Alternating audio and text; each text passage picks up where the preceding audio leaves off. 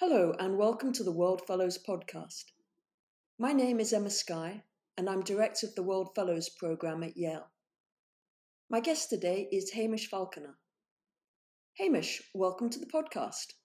Thanks for having me, Emma. It's been a real honour for me to be part of the programme and to be here with you today. So Hamish, you spent over a decade working as a British diplomat around the world. But the place you talk about the most, the place that you seem to have fallen in love with, is Afghanistan. So what is it about the country that drew you in so much? And what were you doing there? I think that's right. I mean, I did fall for Afghanistan. I have fallen. And I think there's quite a simple explanation, which is that some of the most impressive and courageous people I know are Afghans, people who've taken just incredible risks for their communities, for their country. And I think it's not just a virus which spreads through personal contact. For me, it was a real seed of commitment to Afghanistan as well. So that contact, those relationships, and I hope if any of the Afghan friends I have who are embodiments of this are listening to this podcast, they'll know who they are. But I think it's that contact that really led me to fall. So what were you doing in the country? What was your role there? So Afghanistan was, wasn't my first posting. I'd been in South Sudan and Yemen and Pakistan, largely doing quite technical humanitarian aid work. But I went to Afghanistan for my first political posting. I was working for the British Foreign Office. I had a number of elements to my job, but the one which was most central, I think, was an effort to try and start a peace process, or to encourage a peace process between the various parties to the Afghan conflict, of which the UK was one, but more importantly, the Taliban, the Afghan government, the US, and various others.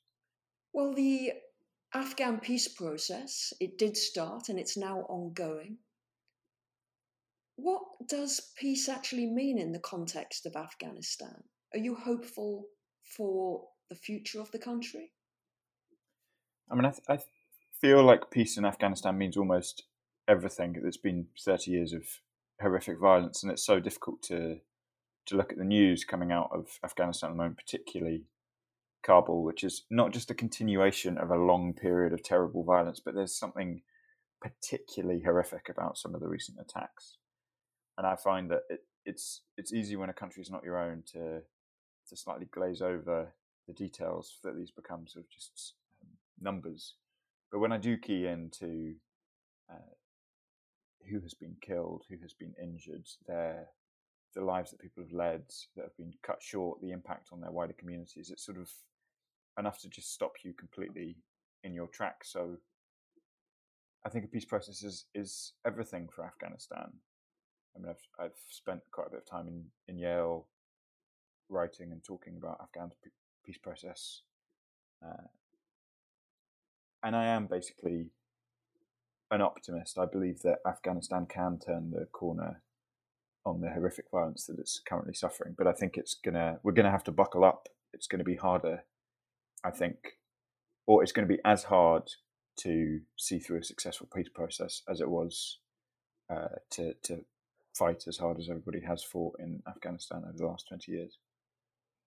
Now, we've been talking a lot at Yale about how the world is changing, and it's changing rapidly. And it's transitioning from a unipolar world in which the US was the global hegemon to a multipolar one.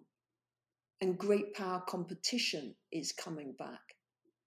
So what does this mean for the UK? How do you see Britain's role in the world? Well, I think, and you know this well, Emma, I think that since 2016, we've had quite a bitter, at times, debate in Britain about what our future looks like, whether or not we're doomed post-Brexit to decline, or whether or not we'll have considerably wider options. I think, and it's implicit in your question, that now we really do need to dust ourselves off and take a look at the world that we're in. I think you've seen a whole series of countries who are poorer, have less capable militaries or diplomatic services than us, starting to really reshape the world around us, use violence to determine facts on the ground in a way that maybe 10, 20 years ago would have seemed very difficult or very unlikely to happen. And I think that Britain does need to re-engage with the world, because that violence is not just happening in far-flung places by regional hegemons, it's happening on Europe's very borders. And I think that Britain has a role to play.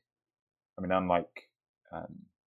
unlike some of my colleagues, I do think that Britain is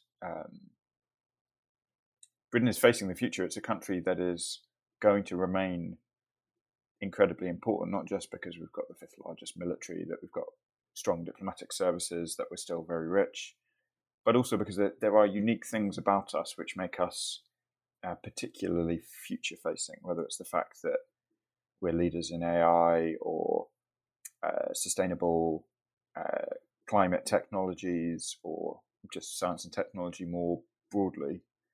I think the world of the future is one which is going to need more Britain, not less. I mean, partly because we're seeing some of our middle power competitors start to redraw the rules of the game in a way which I think are deeply erosive to our interests, but also because I think the balance of power requires it, that Europe is looking very weak geostrategically at the moment, and Europe remains our region, and we remain, I think, probably the most, or at least the equal most powerful military and diplomatic force in that region. And I think it's time for us to dust ourselves off and get back in the game. So let's imagine that you, Hamish Falconer, are the Prime Minister of the UK. Funny things can happen, so bear with me. Let's imagine this. So what are the areas that you would focus on domestically? What are the main concerns that you have about the country that you would seek to address? And partly so that Britain can play the role that you'd like to see it play in the world. I mean, it's a great big question, and we've talked a lot about British politics and the various challenges that we've faced. But if I had to pick one area to really focus on, it would be trying to really take seriously what people are saying when they express their frustration with the status quo. And I think, and this is a cliche now, but I think the Brexit vote was part of that. The big support for the Conservatives in areas which don't traditionally support them in December 2019, I think, is also part of that.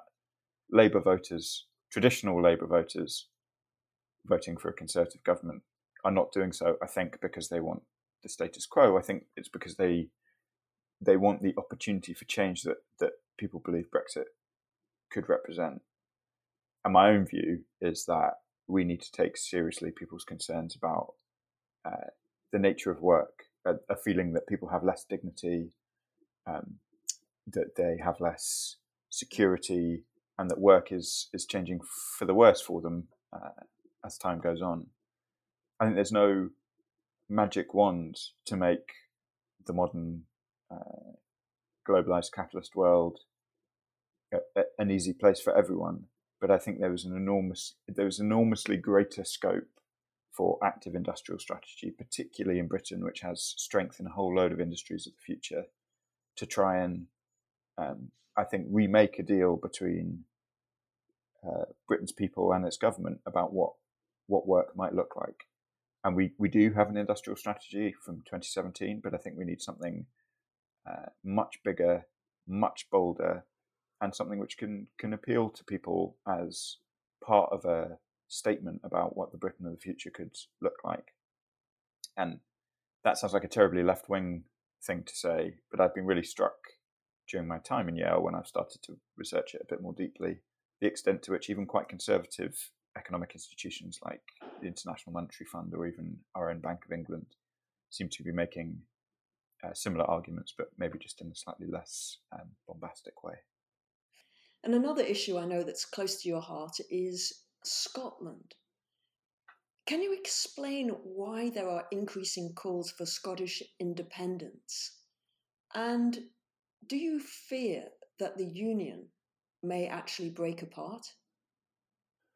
Yeah, it's a great question again. And I mean, to answer the last part of it, yes, I do have serious fears for the Union. And I think when you look at polls like the one from today, which shows a narrow majority in support in Scotland for independence, then you of course you have to take it seriously. And for someone like me, I mean, British listeners will hear in my name Scottishness, but in my voice an English accent. And I think so many, as you know very well, so many Brits are of a similar profile, where the relationship between Scotland and England is familial, not political. That many people, like my family, are Scots who came south, or indeed the other way, English people going north. So the question of the breakup of the Union for the United Kingdom would be more than simply a question of